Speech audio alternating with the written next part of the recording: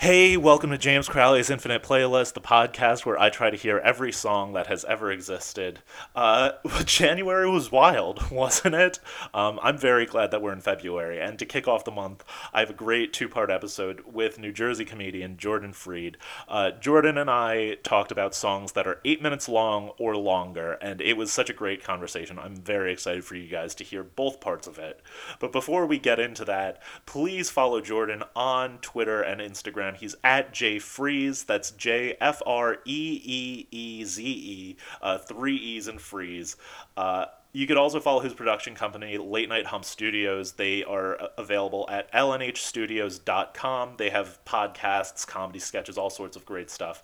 And you can also tune into his live show, Late Night Hump, live from the New Jersey Weedman's Joint, the first, second, and third Wednesdays. Right now, I believe that it is online, but I think when live shows are able to happen again, if you're in the Trenton area, I believe you will be able to go to those. You guys can also follow me on social media. I'm at James P. Crowley on Instagram and TikTok. I'm also James P. Crowley68 on Twitter, and you can find me there. Now let's get into the conversation with Jordan. Thanks.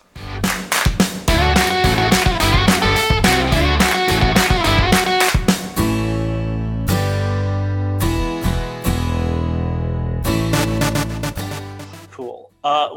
Cool. So before we get into the playlist, I always like to ask what type of music you tend to listen to. So I grew up on WRRV, the new rock alternative. I had tons of sleeping issues as a kid, so I would play that radio station. What is that on the dial? It was 92.7, 96.9. I'm not sure if it still is. It was like up in Poughkeepsie, and I got it down in Warwick. Nice. And then from there, I kind of, it's embarrassing, but I was super into mashups. And then that kind I of was got me too. more into hip hop, I think, because I was just like, oh, what is this other stuff? Like, like what's this sick verse I over? only listen to like the country music that my mom listened to and the classic rock that my dad listened to. You're like, what's this sick verse over like a Metallica riff? Yeah, exactly. It's like I know so many songs in the mashup version from Girl Talk, and then I'll hear them in the original version, and I'll be like, "Whoa, like That's this is okay." But like, Girl Talk's like a scientist, literally. I have a very similar relationship with a lot of songs for that same reason, mostly with the Super Mash Bros, but. Yes, like, same. where I'm like, oh, Twista, I know this song because he put a Coldplay song under it. Oh yeah. I know a lot of lyrics because of mashups, not because of the original song. And then like once the verse ends that was in the mashup, I'm like, all right. Oh yeah, there's more to this. Yeah. Cool. So besides mashups, so you But kind now I listen to hip hop mostly. Okay, like cool. I've graduated from mashups to the actual thing. That's awesome. Cool. Yeah. Cool. Well, so the playlist we're doing today, I'm actually very excited about is songs that are 8 minutes long or longer. Which like is something that I was a little bit nervous about too, which kind of looking at things, I was like, when I looked at our playlists together, because I tend to put them in one thing just so I could listen to them like all at once or back to back and just have them ready to go. This is the longest that two playlists together have ever been on this podcast. It was like 3.5 hours. Yeah, it's pretty gnarly. But where are we going? We're exactly. Just home all day. What was kind of your approach to this? I know when we were talking, you mentioned that you have a long songs playlist. I started one. I like gave up on it pretty early. And then I got to the long songs playlist and some of them weren't even longer than 6 minutes. Yeah, that was something that I had when I was going through. I was like, oh, I feel like this song is like 8.5, 9 minutes. And then it's like, this song is 6.5 minutes. And I was like, oh, okay. Yeah, my first song on the playlist was only 8 minutes, And like I was like nervous that it wasn't long enough because like right after it starts, it's under 8 minutes, and I'm like, oh no. But officially, I like scrubbed it all the way to make sure that it was 8 minutes. You're like, okay, this is fine. No technicalities tonight. That was something that I thought about when I was looking through this. I was like, should I like take down the timestamps of, what these all are? But that's cool. Let's hop right into it then with your first pick, which was Cinderella featuring Ty Dolla $ign by Mac Miller. I've been waiting all night for this moment. I've been waiting all year for this moment. I've been picturing you taking off your clothes for me. I've been literally curving all these swords for you. Daddy told you better bring your ass on. Cinderella better get your ass on. Man, I swear the parents just don't understand. You ain't gotta be old to be a man. Take my hand, come with me to my room. Girl, I got a suite at the SLS. I already know you got expensive taste. Take my hand, follow me to my room. Tell your little friends you gon' be high. Girl, I got a plan for the whole night. Okay, your legs just like a store, they open up and you got people in line. Been there every night for weeks at a time. Which I didn't realize just kind of got it in just under the wire, but tell me a little bit about this one. Well, it is on The Divine Feminine, which is one of my favorite Mac Miller albums. I think it's a very interesting time in Mac Miller's life, especially given that it was ended shortly. Right. But it's like a time in his life that we know the most about him, like the Ariana Grande days, kind of, like there's a lot of times that in his life that we don't really know about yet, that will probably come out in a documentary in a couple of years. Like especially maybe some, I don't know. Maybe, although he did do a lot of documentary shit and like reality TV shit, so maybe I'm behind on him. I actually know very little about Mac Miller. I'm like on the record not a huge Mac Miller fan, so it's very interesting just because to know that. So this was the period that he was dating Ariana. Yeah, like she's on the album, and he's just basically just making an album that's like about her, but it's also about his like long-term relationship that he had with his high school girlfriend, who like was with him through his like rise to fame, to my understanding. I don't want to like F that up to the Mac Miller fans. that's total. You probably have some fans out there. There's someone that's just like, kill this Jordan Freed motherfucker. He doesn't know anything about Mac. They're coming down from Pittsburgh to like when I'm in Trenton 1 week. No, we'll smoke a day together. That's actually that may because like I said, I'm not a Mac Miller fan by any stretch, but like that kind of narrative gets me very interested, and I did really enjoy this song because it's like very kind of like arena rock heavy feeling, like throughout the whole thing. Like Ty Dolla $ign's chorus is very like it could be a rock song, if you wanted it to be, but then like it has these really romantic but also very sleazy lyrics. Yeah, that's very typical of Mac Miller. That's very like on brand. Like he'll be playing some very beautiful beats in the background of something that's just very, very vulgar. I got very into Mac Miller when I had an assistant editing job, and I realized you could play music in the background of your like scrubbing through editing. Right. And I just like went through his whole discography, and I was like, wow, I like did not listen to this enough. And yeah, it sucks because now there is no more music archives, but it's good stuff. It's like very dense. Yeah. On another recent episode, someone had Frankie Becerra had chosen "Good News," which I might have listened to when it came out, but I hadn't. But listening to that, I was like, oh, I actually kind of dig this, and it makes me it was sad when Mac Miller died, when it first happened, just because he was incredibly young. I think he was only 28 or so. Younger. I think he was 26. I don't even think he made it to 27. I didn't even know that. But yeah, now the more I kind of go back and listen to his stuff, I'm like, I wish I kind of gave him more of a chance while he was still alive, because he is very good. And I've come to really appreciate his delivery also, because it's kind of like sloppy-ish, but I find that endearing. Yeah, and in the Hall of Fame of Jewish rappers, it's like him, then the Beastie Boys, and then I don't know. Who's after that? I don't even know. I wanted to say Drake, but I feel like that was just Drake. an SNL. Yeah, then Drake. Drake is definitely the third Jewish rapper. Yeah. But yeah, that's awesome. He's the best recording artist, but he's the worst rapper out of the G. The most popular, but least good as a rapper. Yeah.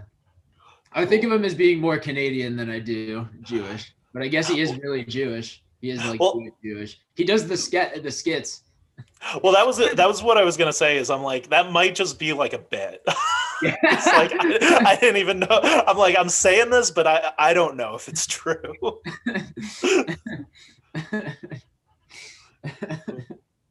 Yeah. But let's keep on rolling along into my first pick, which was Lark by Young Jesus.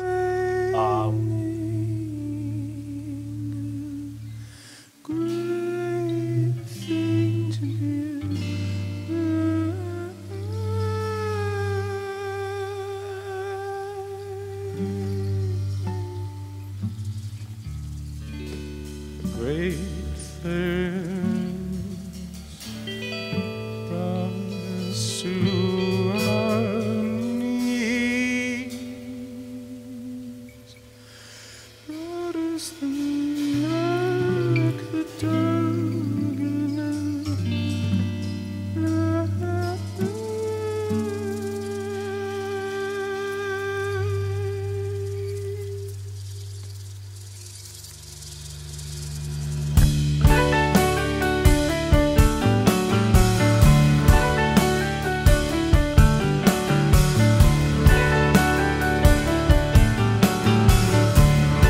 which I wanted to start kind of way out there.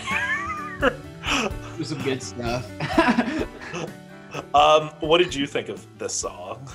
Well, I smoke a lot of weed, so I enjoyed this playlist in general because I was just like, oh, I'm going on a journey for 8 minutes at a time, and then like dabbing to a new universe. But no, this one was definitely like the trippiest. Like I felt like I was like in a world. It felt more like cinematic almost than it did feel like a song. Yeah, this is a band that definitely like since I don't really smoke weed, this is the type of band that like makes me wish I smoked more weed, because when this album came out, I gave it a listen and I was like, oh, this is great. And like it has like 3 or 4 songs that are like well past 10 minutes long, and I'm just kind of like, it's good to just kind of like sit and like vibe to. Yeah, for sure. I just like any song that has like multiple parts, that it feels like there are like missions that I go on during it. And this was definitely one of those songs.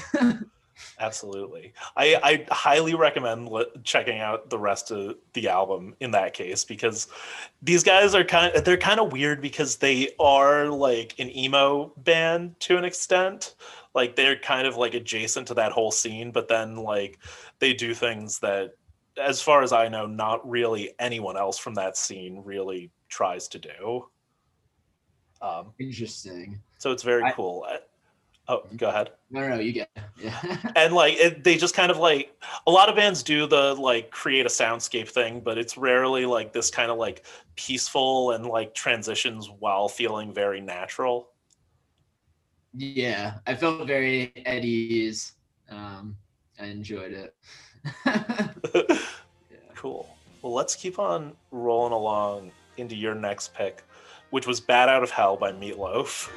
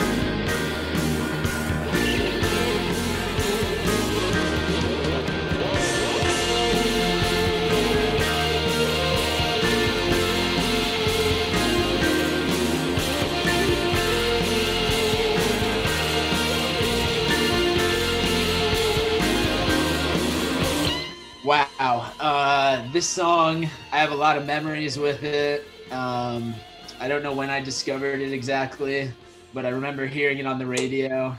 And it hit me like it probably hit somebody when it came out, whenever it came out. It's just a great, like, long song. It's just a beautiful song. It feels orchestral. It feels like a musical. Like, there's just so much going on at the same time. And then to realize it's the guy who's in Fight Club also. It's just I thought you were going to say the Rocky Horror Picture Show, but it is the guy from Fight Club. Yeah. It legit sounds like a musical. And as somebody who did musicals, it's like, like it could be cool, man. And like a lot of musicals think they're being cool when they're not, but like this is like definitely doesn't think it's cool, but it is kind of cool. Yeah, he kind of like, it's very funny because Meatloaf is very similar to like Bruce Springsteen in a way that they're both very genuine, but they go about it in two very different ways. And he's just incredibly fun to just like this is a song you can put on like when you're hanging out with musical theater people, or if you're like trying to do 90 on the highway. Yeah, that is for sure. This is definitely one of the many songs that I've sped down the highway listening to.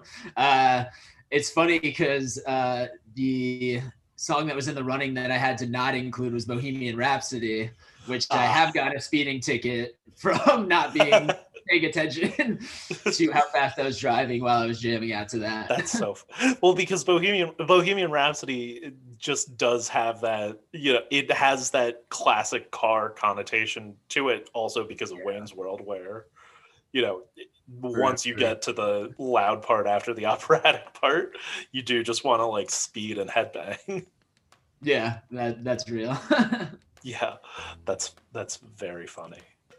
I love Meatloaf so much. But let's keep on rolling along into my second pick, which was Dance Yourself Clean by LCD Soundsystem.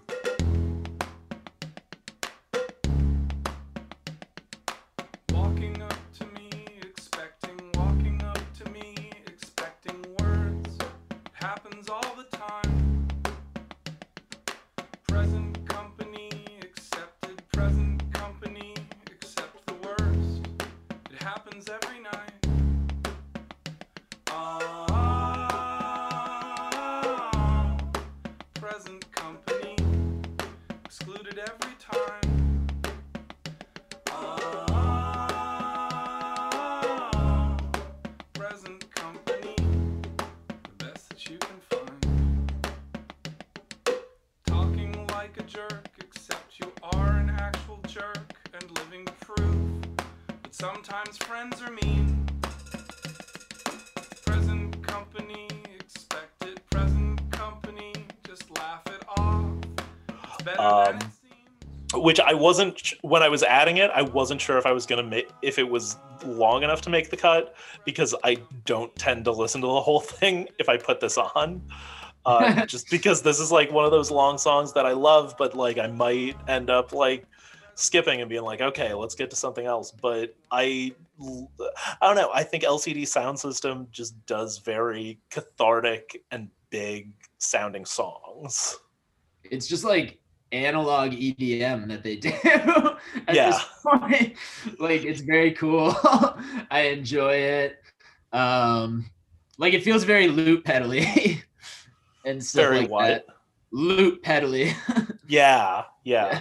I also like the way that it kind of like builds from this very like minimalistic, like, I don't know how like if you, it's deceptive when it first opens, where you're like, what is this? There's not a whole lot going on. Is it just going to be the guy and the like drum loop thingy? I don't even know what instrument he has going there. And then it just kind of builds to, you know, him basically just like screaming. Yeah, and I think it's wonderful what computers can do for music. Yeah. And like just what we could do with production value. And I enjoy that we live in that time, you know, like there's times to play a song on acoustic guitar, and then there's times to make songs like this, to be at the club and just like be at a rave,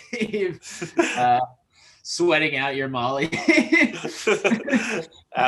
Yeah. And LCD Sound System they kind of do both of those. They tend to veer more towards the like synthy dancey stuff, but like then they have a song like New York I Love You But You're Bringing Me Down, and it's like this is pretty much all like live instrumentation and, you know, just kind of like a piano ballad otherwise. Yeah. Do you think there's been like a music festivalcation of like music, like how people are writing music with the intention of like, I'm gonna have to play this outside in like a forest where people are all on drugs? Like I know it definitely slowed down probably with the corona, like people were probably like, oh, now no one's TikTok music. But like I thought music was kind of going in that direction where they were just like, yeah, like I'm gonna be playing this for people who are camping. I definitely do get that feel with certain artists. I think it depends on like who it is and what they do, because I still think that there's a lot of people that kind of cater their stuff to their own like specific niches. But I do think that there is I have this very like weird relationship with a lot of like mostly like indie rock, but you kind of see it in a lot of different genres where it feels like they're just kind of trying to create like a cool sound that like reaches a weird like hip lowest common denominator, but like it kind of fits in with that like music festivalization, because like when you look at like festivals like Coachella and Governor's Ball and Bonnaroo and, you know, all the crazy ones across the country, you end up seeing like, oh, it's the same 12 artists playing not 12, there's like 30 on all of those, but like the same bunch of artists, give or take a handful.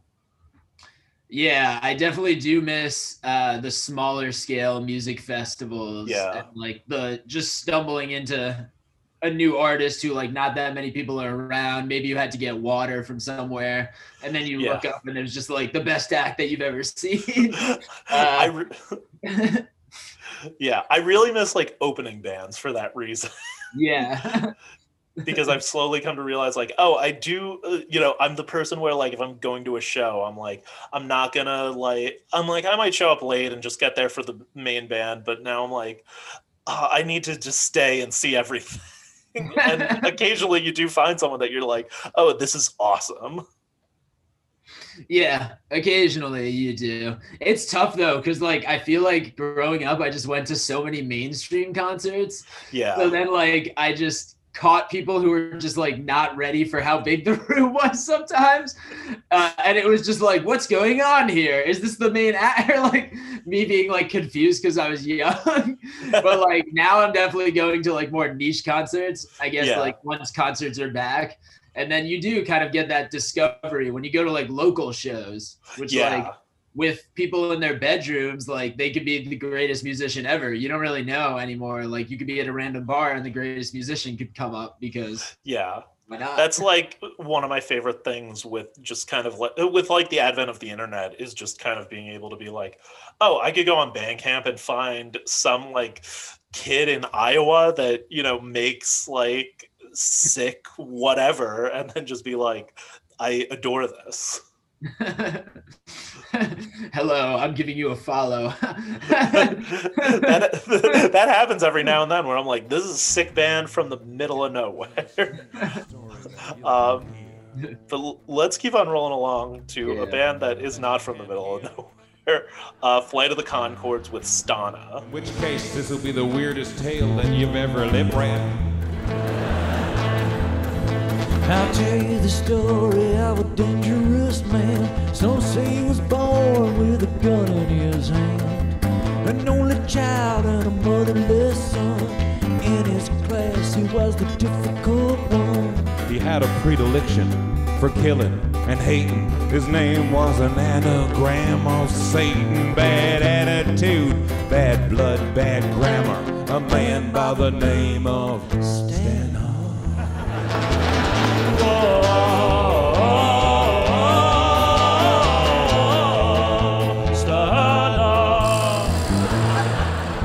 Talking about a bad man, London. A very bad An man. evil man. His very name was a satanagram. He's the kind of man who would walk around without any pants on and take a Viagra, just pop into town. Technically, I think that is the middle of nowhere, right? Is New Zealand the middle of nowhere? The only place that has conquered coronavirus? It's well, right now it's definitely not the middle of nowhere. It's the only place that actually exists, as far as I'm concerned. I have heard that you could just drive across New Zealand, just like very easily if you have a car. Like it's very small. Yeah. So I dream about a day where I have enough money to just like stockpile it and just escape to New Zealand and just like live out in New Zealand for 3 years. I'm hoping that they're accepting people, but I don't even know if anybody would want an American at this point. I wouldn't want an American. Probably not. I don't think they're letting anyone in, but maybe if you like got a boat, you could like sail over there. Maybe. Maybe I'll hook up with Flight of the Conchords. And exactly. They can hook me up with a visa. Tell me a little bit about this song. So this isn't my favorite song by Flight of the Conchords. So, but I wanted to get them on the list just because like they are so like musically important to me. Definitely totally when I was in high school, Flight of the Conchords was one of my favorite TV shows. It got me into like musicals and like musical comedy in general. And like now I've done like musical improv and stuff like that. Yeah. Coming from like not having any musical talents whatsoever, being tone deaf as shit. And like from my junior year of high school on, like I've improved in like musicality so much because I was just so garbage trash. And it's just like nice that they were like people who I would sing in the car, and like they definitely shaped my voice because they would hit like very high notes.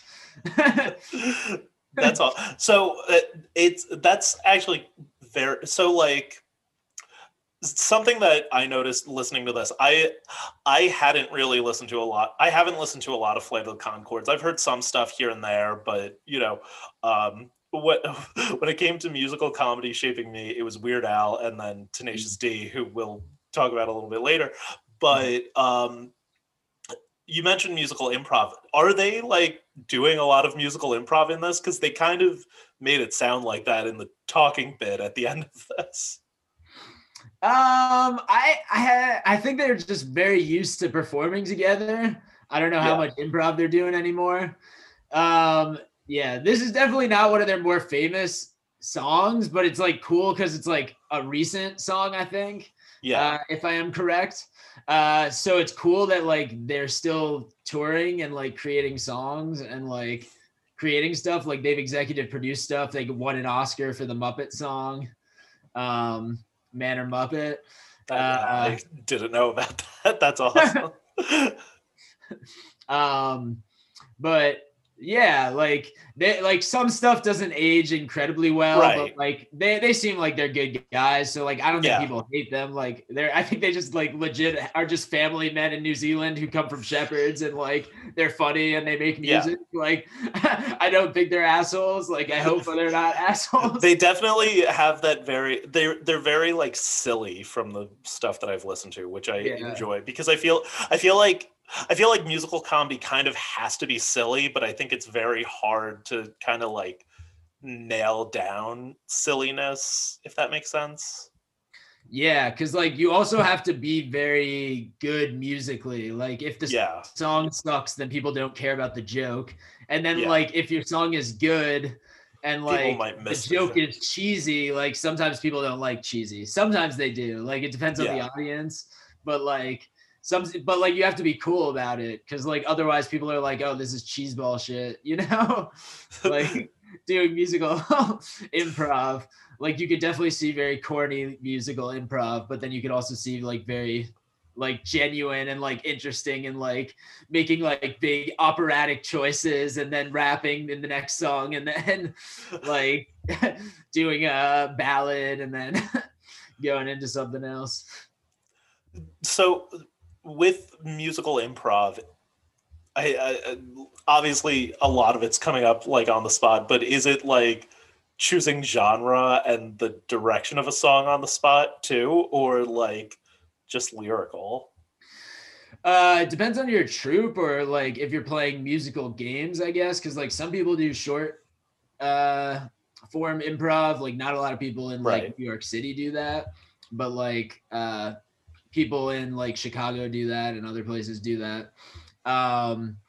And if you're doing like short form games, it might be like this is the greatest hits of like the country singer, the Bartenders, and then you just do a bunch of songs as country like the songs. Bartender, and then that's like the game, and like maybe they're all country songs basically, but I think a lot of times people like to switch it up a lot. Like there are definitely some city troops in New York and like Baltimore that are like very good hip hop troops, and they're not like necessarily like doing like musical like doing a musical, but like there are people who interpret it as doing a musical. So like I like to interpret it more as like doing songs as opposed to doing musicals. Yeah, that's cool. That's very interesting because that's like a side of improv that I think I haven't seen really. So to me it's like something I don't know anything about, but it's very like interesting and something I've been like curious about. Yeah, and like the musicians who do it, like a lot of times they're doing like easy stuff for them, but like it just sounds so amazing because it's going along with something else, you know, like you don't need a lot when it's in the background of a scene or it's in the background of a video or it's a commercial or something, you know. It could just be very simple, and I think it's just like it's one of the most fun things to do when you're with like a group you're really vibing with. Definitely. Cool. Let's keep on rolling along into my next pick, which was Miles Runs the Voodoo Down by Miles Davis.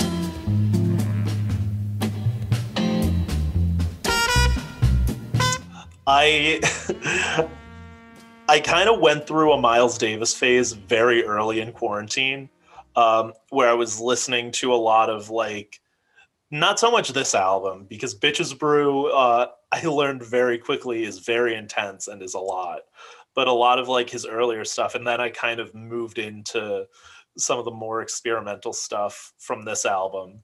And kind of the more I listen to it, the more I like it. And I keep trying, I keep pulling different things every time I come back to it. But so like for me, even though like listening to this, it feels very like all over the place to an extent, it also just kind of feels very smooth, and it feels kind of like walking down a city street.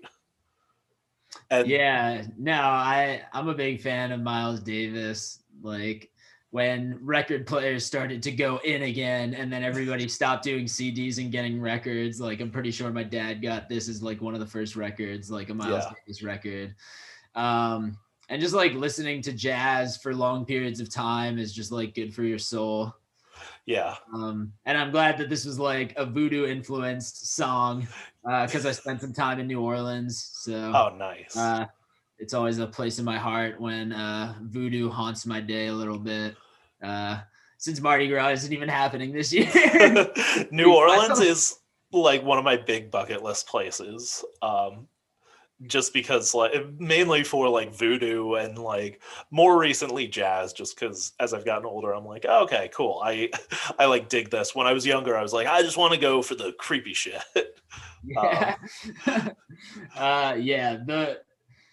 There's just so many festivals and parades and just celebrations, which like it's so sad to think of like living there now with like what's going on because you can't leave your house and shit like that.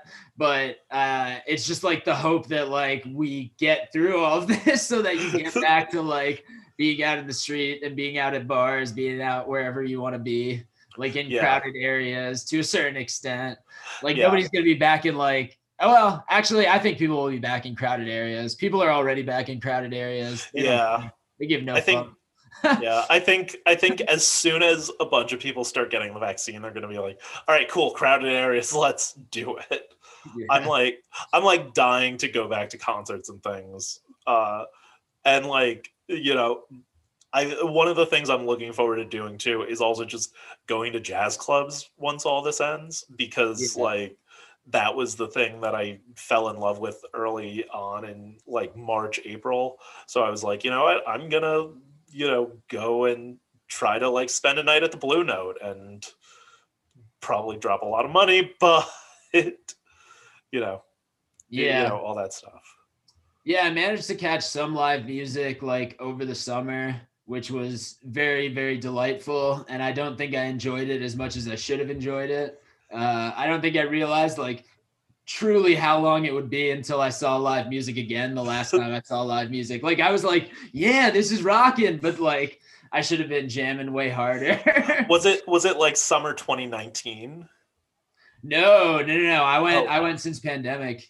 I went to like Maureen's Jazz Cellar outside one time. Nice. Socially distant. Like it was like me and like 5 other people just like watching Budman. I don't know if you've ever been to the Jazz Cellar. No. Oh, it's very good in Nyack. Highly recommend to music fans. It's like the best like music venue ever. It's great. I'll check that. I've heard about that, but I haven't.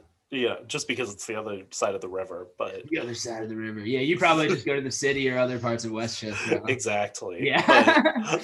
But if I know that like they have stuff, I'll have to check that out, because like there's also this other backyard. I was just gonna say there was this other backyard at this like vegan place that had live music, and it was like the same band every week just had a residency at this vegan place in a backyard. What is it? Raw Roots Cafe in like Northvale. And like it was very cool. Their backyard space is very spread out. Like you feel very safe. Like they have fires going. It's healthy food, and like the band is just like a jam band, Wee Baba. They like were people who just played together forever, and like they just like started playing at this place, and like they never even had like social media. They didn't really care about it. Right. And I was like, what? Like, you're so good.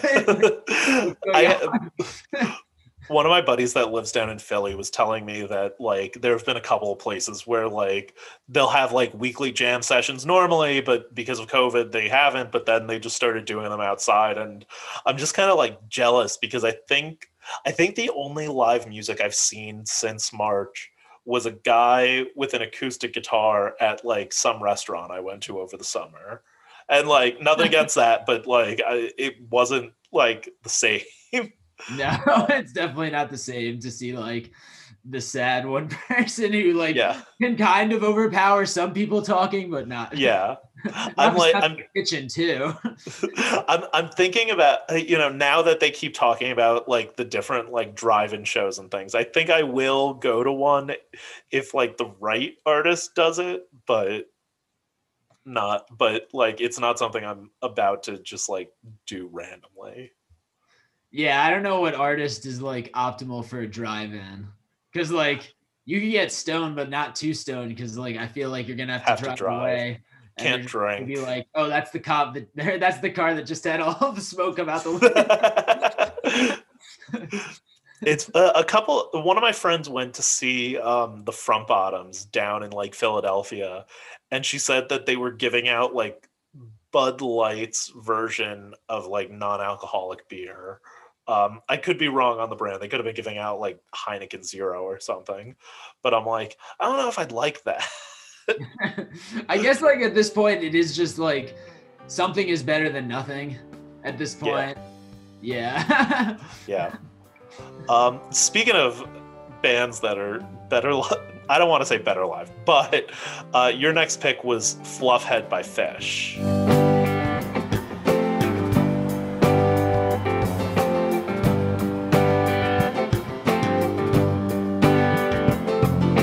Fluffhead was a man with a horrible disease. Could not find no cure. Won't you help him if you please?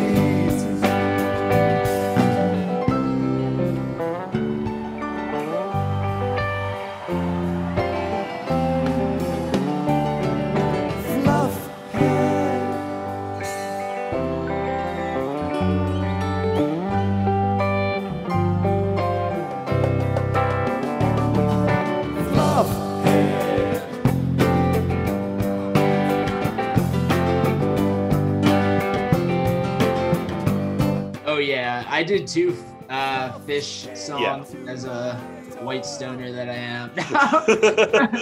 I like Phish. I've seen some Phish concerts. I like the jam bands in general. And these songs that I picked by Phish just have a special place in my heart.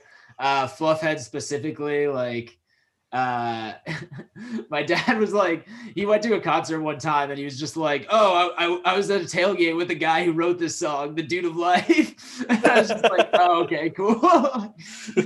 So like I always remember this song. And it's a long song. It's a classic song. It's about drug use and just like addiction and just like the kinds of people you meet in this culture, which is like, now that I'm like part of the stoner culture because of like doing a show at Weedman's Joint and stuff like that, like you realize that you just come across like crazy people come up to you and you're kind of just like, yep, this is just part of like the culture. That's just what you do. Like you just deal with whoever comes up to you and you kind of just go with it. And you assume that people are going to fuck with you because you're a comedian, if that's the case. Right. It's very funny, just kind of the way you said that. I've only been to one jam band show ever, and it was Lotus. And I went because my buddy's a big fan, so he was like, "I have a ticket. You want to come?" And I was like, "Sure." You know, so we go. We're hanging out. You know, and like, even though I don't really smoke weed, I was like, I'm gonna prepare myself to smoke because I'm like, I know the culture. And then like my buddy was like, do you have weed on you? And I was like, no. I thought you So ended up just drinking that night. But I remember, the band comes on and everyone's just kind of vibing. And I remember someone just kind of came up, put his hands on my shoulders and like nodded at me. And I was like, do I know you? And then my buddy was like, yeah, that'll happen. And like, it's very much like, yeah, sometimes things just like happen with stoners at jam band shows. Yeah, like legit, like a song like Fluffhead, it's just like folklore. And like that's how you get like Grateful Dead type bands. That's how you get just like Michael Jackson's even. Like you get like people who when they tour, like mad people go and see them. And it's like songs like this that like people are like, I had to go to every show because I needed to see him do Fluffhead. Like they never do it anymore. That's awesome. That's so funny because it's very funny just kind of like knowing that there's lore surrounding this, because I'm listening to it and like I was digging it just because like I like the way it builds. It also reminded me at points of like video game music, which like I don't know if that was their intention, but like it's cool. And like I'm fascinated by Fish because I read what's his name? Do you know Nathan Rabin? No, who is that? He is a critic and author. I think he's like a film critic. He's actually, I believe, the person credited with creating the term Manic Pixie Dream Girl. Oh, wow. But he wrote a curse. I don't know. But he wrote this book called You Don't Know Me, But You Don't Like Me, where he followed around Fish and the Insane Clown Posse in the same year. Wow. And like he kind of like draws a lot of parallels between the two fans, and it's very cool. But like when I was reading that, I listened to a lot of Fish because I would listen to whatever show he was writing about. But so like it's one of those things where like I think that it's incredibly interesting, but I like don't know any of the music as well as I feel like I should. Like, I don't want to like say this on the podcast because like mad comedians probably listen to this podcast, but like that's where I think like comedy is going is like, oh, like you had to be there at that night because like that joke. Yeah. And like, oh, like I have that album from that night, and like it's like specific nights. And like some comics do that, but I think that'll like gain popularity. Just like during the internet age, something that's like good that isn't on the internet already, like people are going to package that shit like crazy afterwards. I 100% kind of agree with you. I do think that you'll have people that are like, oh, I want to do comedy as, like this is my act. And once I have my act, it's done. But I think that there's something a lot cooler and more interesting when you're in a show and something like different happens.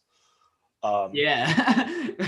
And you never know what's gonna happen, like especially when you're in like the stoner places, because like when everybody is stoned, like that everybody's in like this heightened state of like, oh, something just happened, whoa. like I remember one time I went to the first Fish concert I went to that like wasn't involved with my dad. Like I was at Jazz Fest in New Orleans, and like I was with somebody I was seeing at the time, and like all of a sudden like this person just like went down like 4 people that way, like of heat exhaustion or something.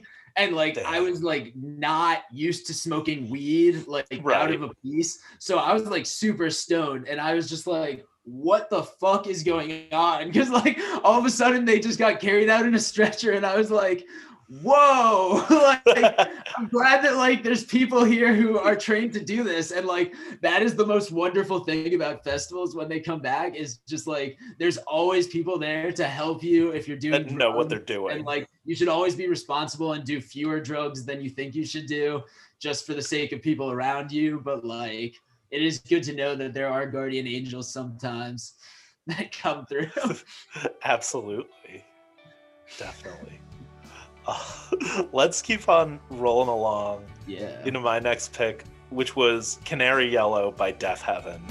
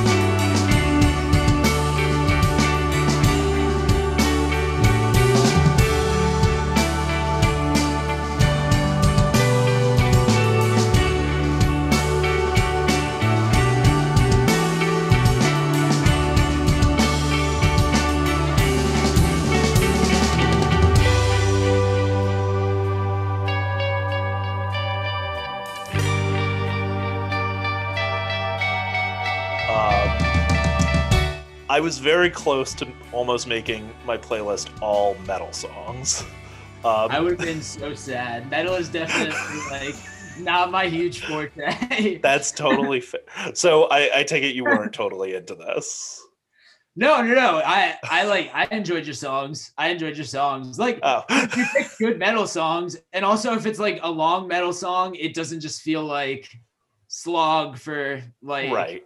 8 minutes. Like they're obviously doing different things and something happens. I just like I've never gotten into it, and it's just like too much for me sometimes. That's totally fair. And I definitely feel like, you know, with certain metal songs, you know, it's one of those things where I feel like everyone can kind of find types of metal that they can enjoy, but kind of metal overall, you know, it's very hard to find like specifically good metal, if that makes sense.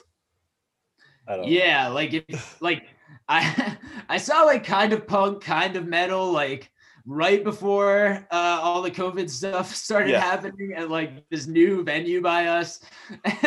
And it was cool. Like it's good to see like intense shit sometimes with like crazy kids. You know, I'm not a crazy kid anymore. Like I'm not gonna bounce off the walls and like mosh pit with people. That's not something I'm trying to do. I'm not trying to smash a beer bottle and like fight someone. But see, like, at 26 years old, I'm still that person. I'm the person that's bouncing off the walls, getting in the pit. Now I have to I take more breaks because I'm like, this is too much. But like, you know, and I do think that like a band like Deafheaven, you know, kind of they try to do more of like an ethereal metal sound than, you know, a band like Cannibal Corpse, you know, where Cannibal Corpse is like straight intensity. Deafheaven's like, we're gonna try to like make this pretty even if we are screaming. And like I kind of like the way that they kind of like take like songs that are still pulverizing and in your face, but kind of try to make them much more like palatable than, you know, Cannibal Corpse. I feel like if I got broken up with in my life like 2 or 3 more times, then I'd go through my metal phase. Like I feel like then it would be like I've definitely never dated anybody who likes metal. It's time to dig into something new. That's when you meet like a girl that's just like jet black hair, you know, septum piercings, you know, snake bites, and then you're like, okay. And then I bump into you at a comedy show a year from then, and you're just jet black hair, chains. Yeah, no more breakups. Just keeping the same music I listen to now. I don't want to lose any of it. That's totally fair. Cool. Let's keep on rolling along into your next pick, which was A Quick One While He's Away by The Who. He was due home yesterday, but he ain't here.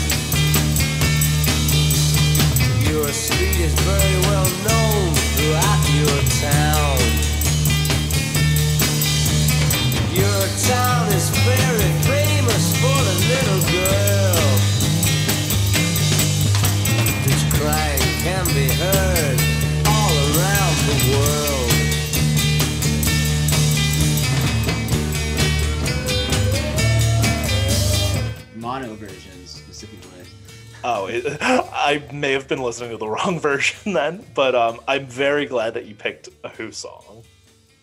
I am too. I'm gonna get to tell my grandchildren one day, if I have grandchildren, that I saw the Who. When did you see the Who? Past their prime, but I saw them like once or twice. I think I saw them at either MSG or in Newark, maybe. Yeah, it was good to see them, but like the singing just wasn't there, and Yeah. like that takes you out of it sometimes, like because you're just so used to listening to it so long on the recordings, and like it is Yeah. good to see people who could still jam on like guitars and stuff like that. But the Which vocals like I'll were- definitely talk about old people who could still jam in a little bit. yeah. But no, I love the Who. Like it's one of my dad's favorite bands. So like it definitely like has a significant place in my heart as well to listen to the Who. The Who was actually my first concert. Oh, nice. But like it's one of those things where like, because it was my first, like I don't think I noticed the vocals being off. Oh yeah. No. But like that's been like my big reason where like as I've gotten older I'm like I won't go see the Who again because after seeing more recent clips of Roger Daltrey I'm like this doesn't sit well with me. I don't want to like go and have that illusion shattered. Yeah, I had Bob Dylan ruined for me seeing a Bob Dylan concert. I want to see Dylan, but I don't know. Like you have to if you haven't, but then also at the Yeah. same time, it's just so sad because like it definitely would have been better to see him a long time ago, but Yeah. like it's just tough now. Like I'd rather honestly, all I want to hear is like interviews, to be honest, and Yeah. like listen to his old music in like documentary form, which like I'm sure there's gonna be a bunch of Dylan documentaries in the next 20 years at some point. Yeah. When that time comes, I'm excited for it. Yeah, that was a weird route away from what the song actually was. about the Yeah, Who. I was gonna say, tell me about a quick one while he's away. There's a lot going on in this song. It feels like it is cinematic. It feels like there's a lot going on. It's a mini It's opera. I think it's about some infidelity. Or, Yeah. It's Yeah. not totally clear, but or it's away at the war. We don't really know. yeah.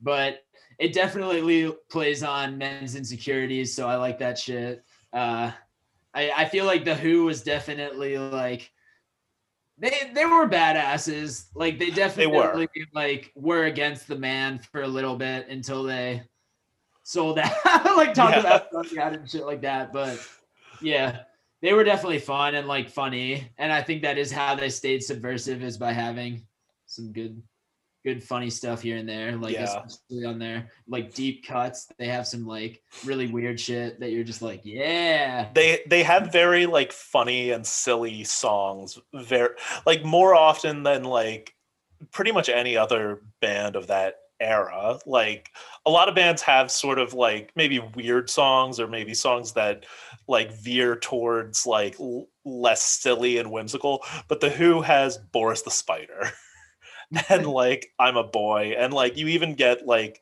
touches of that with like John Entwistle's parts in this song, or like when they're all singing cello cello cello because they couldn't afford a cello.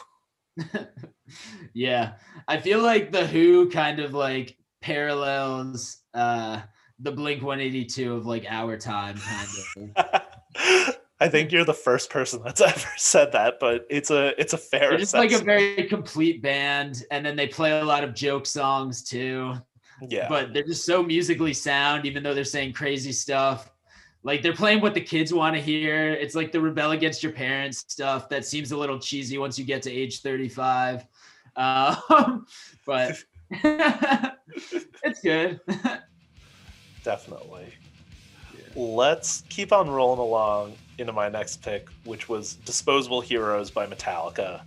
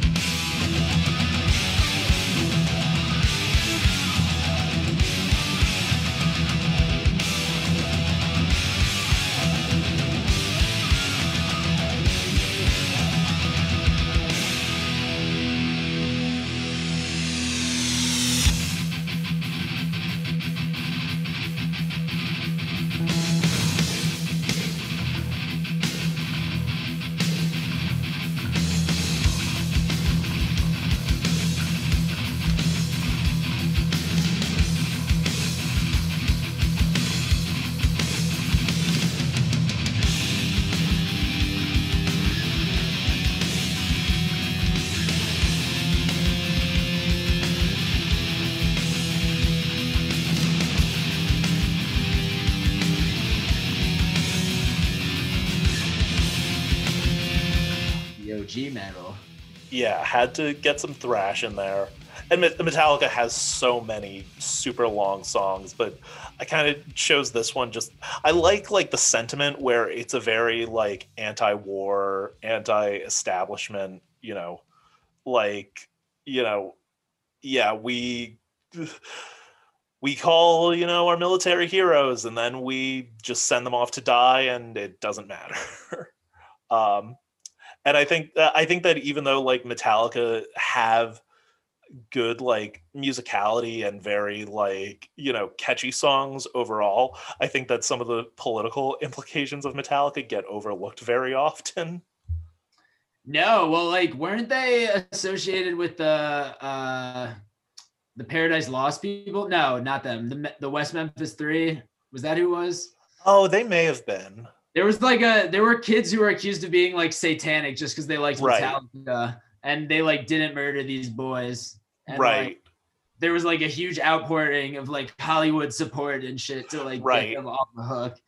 And it's just like, it's crazy that like that's happened with like the Juggalos, like you said. There's like not a lot of bands who, like, and rap for sure. Like people have definitely been put in jail because they like rap or are rappers. But like there's not a lot of musicians like across like other spectrums. Yeah. It's always like, I mean, and I don't mean this as a bad thing, but like more ridiculous artists that end up facing the scrutiny. Like, parent groups in the 70s hated Kiss, which like for all intents and purposes are a joke band. I love Kiss, but like, and I mean, same sort of thing with like, an artist like Marilyn Manson or the Juggalos, or, even, when you look at like different rappers like, like NWA and Eminem and all these people that face scrutiny, even though like NWA did have like a very pertinent and important message, they were still just kind of trying to be transgressive, and people were terrified of them.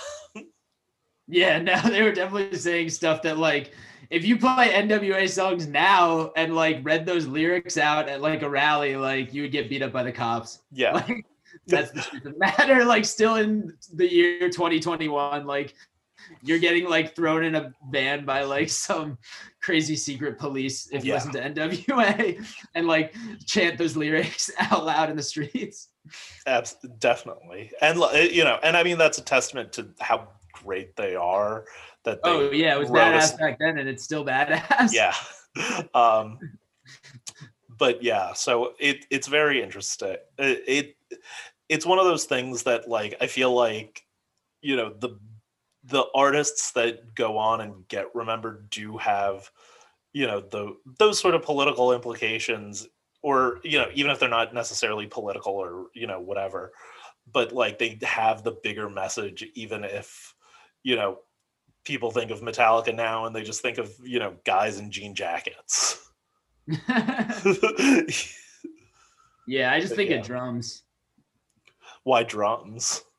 Just like metal makes me think of drums. That's I just fair. can't. I'm just thinking of it in the back of my head. Did you ever play drums, or? I did not. I played saxophone. Oh. Yeah, for a little bit. Yeah. Very different instrument. Very different instrument. Yeah. Yeah. I'm not very rhythmic. I can't do drums. I have awful rhythm. Like my girlfriend makes fun of me because I was a theater kid, and she's like, "How are you a theater kid and you can't keep a beat?" And I'm like, "Well, that's why I'm not a theater kid still." But let's keep on rolling along into your next pick, which was City Hall, I Believe, Malibu Nights by Tenacious D. This is a song for the people in the streets, not the people City Hall. Oh, you motherfuckers in the streets, it's time to rise up. Come along, children, and fucking rise.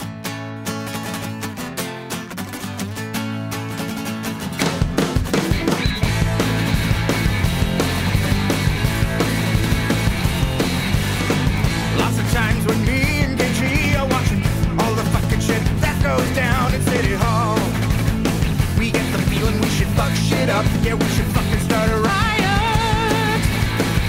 A riot! We have them screaming in the streets. We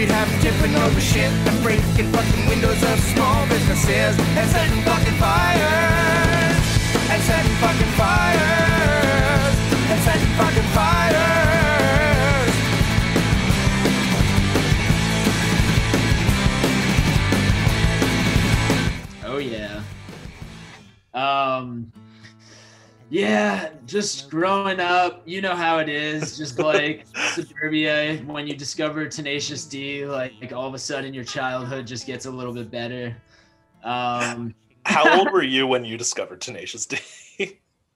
I'm assuming like 7th or 8th grade, Yeah, going I on was like about- freshman year.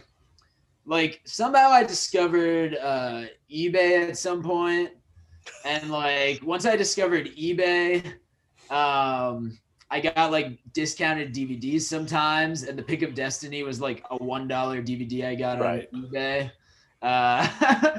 So I watched that, and like when I had an iPod, I like got Tenacious D on it, and like it's musically good. Like the guitar is very good. Like Kyle Gass is a gifted guitar player, and Jack Black is a gifted vocal artist and voice actor. So his singing is great because he could just fake being a rock star, and it's amazing. And he does it, and he is a rock star because he faked it so long.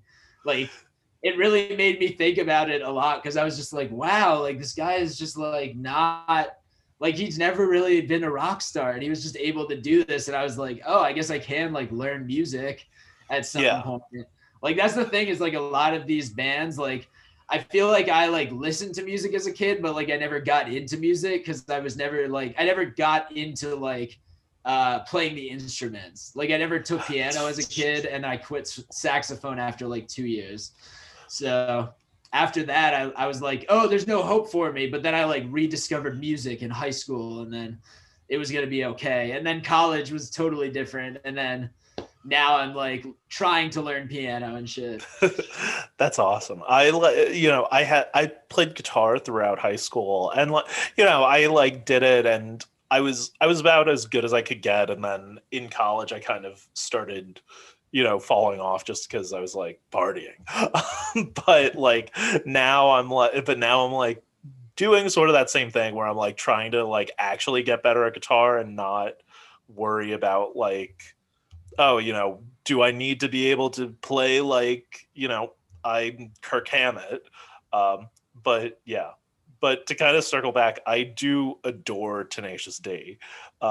And like how The Who was my first concert, Tenacious D's first album was the first CD I ever bought with my own money. And my parents were furious. I think because they were like, oh, this is the guy from School of Rock. And then they have all these like weird, explicit sexual songs. My God. Yeah. There's like cock push-ups and shit. Oh yeah. Which like, as like a middle schooler, I didn't totally get why they were so funny. And as I've gotten older, they've aged all the better. And this song too, I think is it's very funny and also like very pertinent, in the sense where like, they are making fun of kind of like punk songs that are like directed at the government, but they're also, actually kind of making some good points while being silly. No, this song is like kind of gave way to the rise of like the Bernie Sanders socialism. I think in like, a lot of ways. And like I'd hate to think that it gave rise to like people storming the Capitol. I don't think it did, but like my like politics are definitely defined by this song. Like just like it is like kind of funny. Like the song is just like, yeah, like why don't they let us smoke weed? Like why don't they just let us like do what we want? Like we're just the citizens. Like we deserve to do what we want. Exactly. It's fine. The other Tenacious D song that there's a very clear line to is "The Government Totally Sucks." Yeah. And I always laugh because I didn't realize how funny this was, but I interviewed a band back in March, like right before the pandemic. It was the last concert I went to. And, I was talking to the guy about like, I was like, oh, you guys write political songs, but you're not very specific. And he was like, well, yeah, I feel like if I tried to write a political song that was very specific, it would just be "The Government Totally Sucks" by Tenacious D. Which like is a very good which like I didn't realize how funny it was until he said that, when I was like, oh, that is perfect. Yeah, and it's like there's a reason why teenage boys love Tenacious D. It's because the songs are stupid. Like they're funny and stupid. Like it's just like very like repetitive, like simple songs, and then like all of a sudden there's a guitar solo, and you're like, whoa. Well, it like plays on the tropes of rock music as much as it does the sex and drug stuff that they say that So I love Tenacious D so much. I also love skits. Like we're gonna talk about an artist a little bit later where we'll probably talk about skits a little bit. But like Tenacious D had some skits on their albums, which like, hey, if there's an artist out there who is making an album, dropping an album soon, let me get on your skit. I'm trying to be on your album skits. It's definitely worth it to drop those, especially because it's on Spotify. Like people will get those streams up, they'll show their friends, they'll send it to their friends. So let's work together. I like to tell rappers that I'll just play like the stupid white guy in their scripts, so that like I could just get on the albums. I have a couple of people who are lining up, hopefully. I've actually never thought about that, but that's actually because that is like an art that's kind of like dying from albums where like people aren't doing skits as much. But I'll also throw my hat in there. If you need a guy for skits, I'll do skits too. But anyway, let's keep on rolling along into my next pick, which was 4score and 7 by Titus Andronicus. So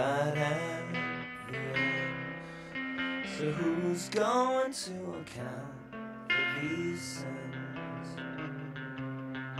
And I don't know who here's my friend.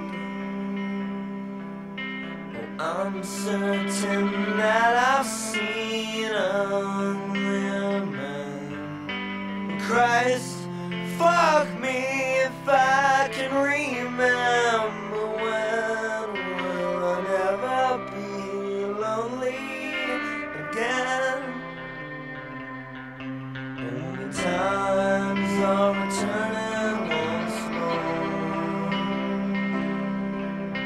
6 dark-winged devils line up at my door. Each one is more evil than that which came before.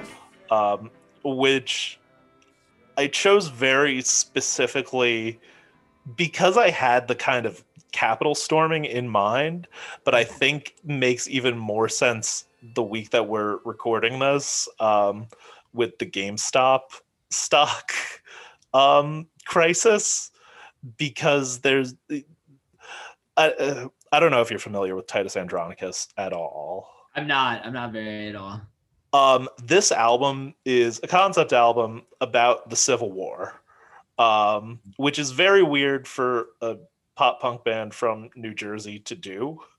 Ooh, where in New Jersey? Mahwah.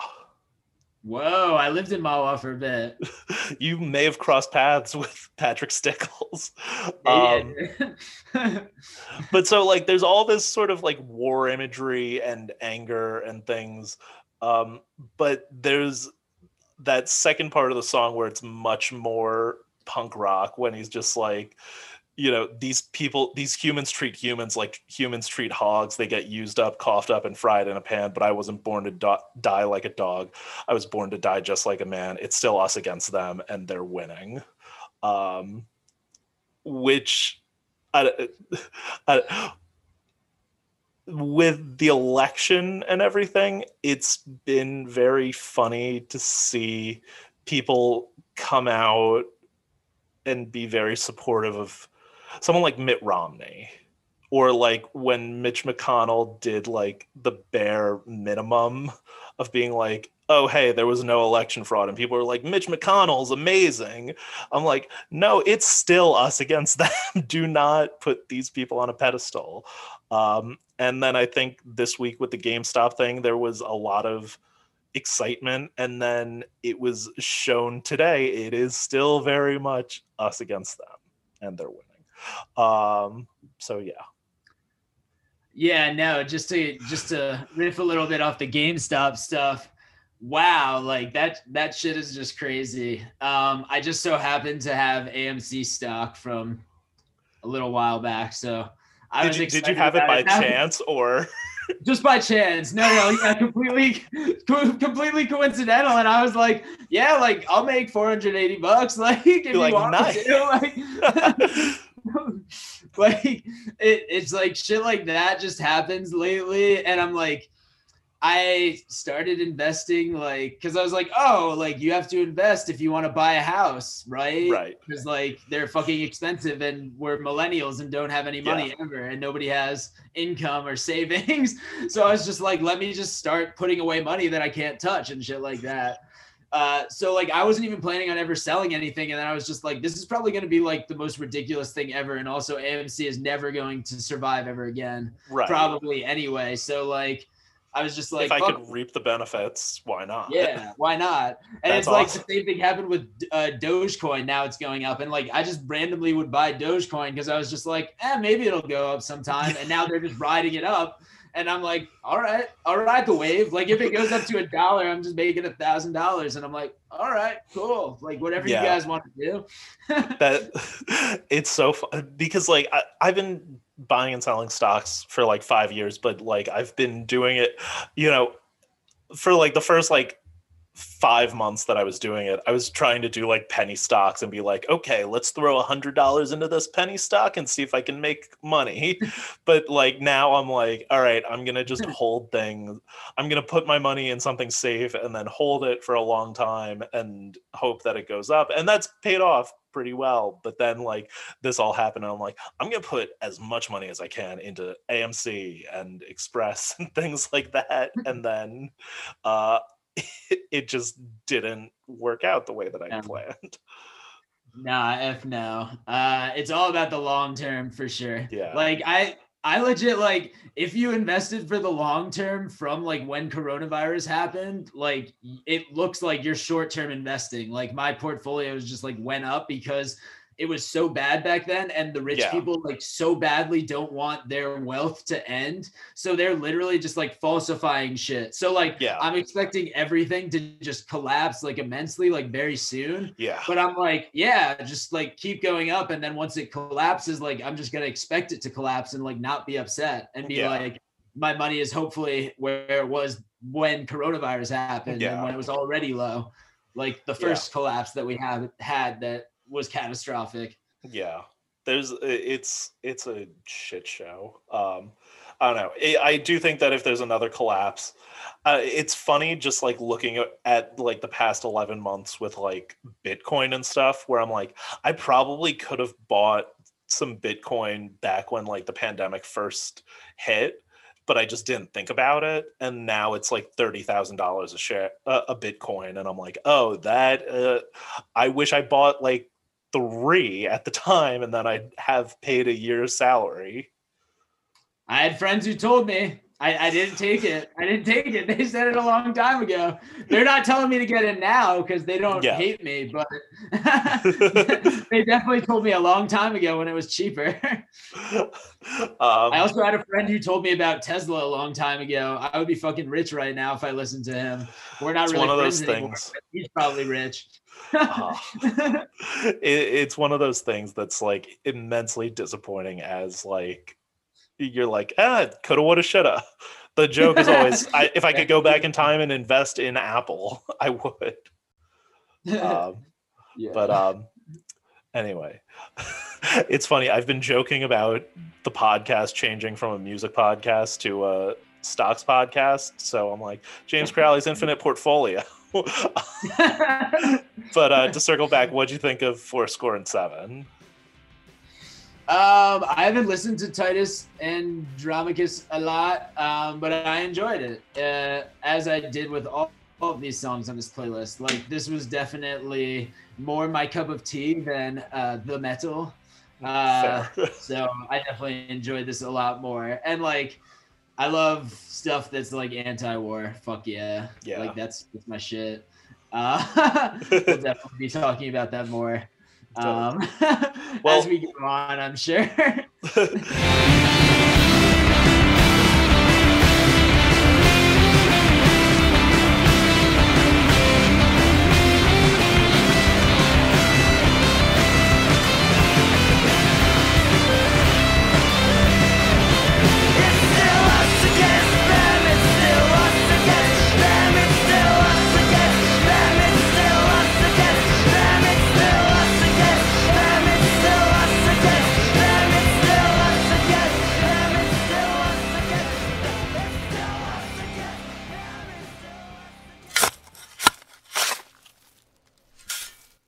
This has been a Lughole podcast.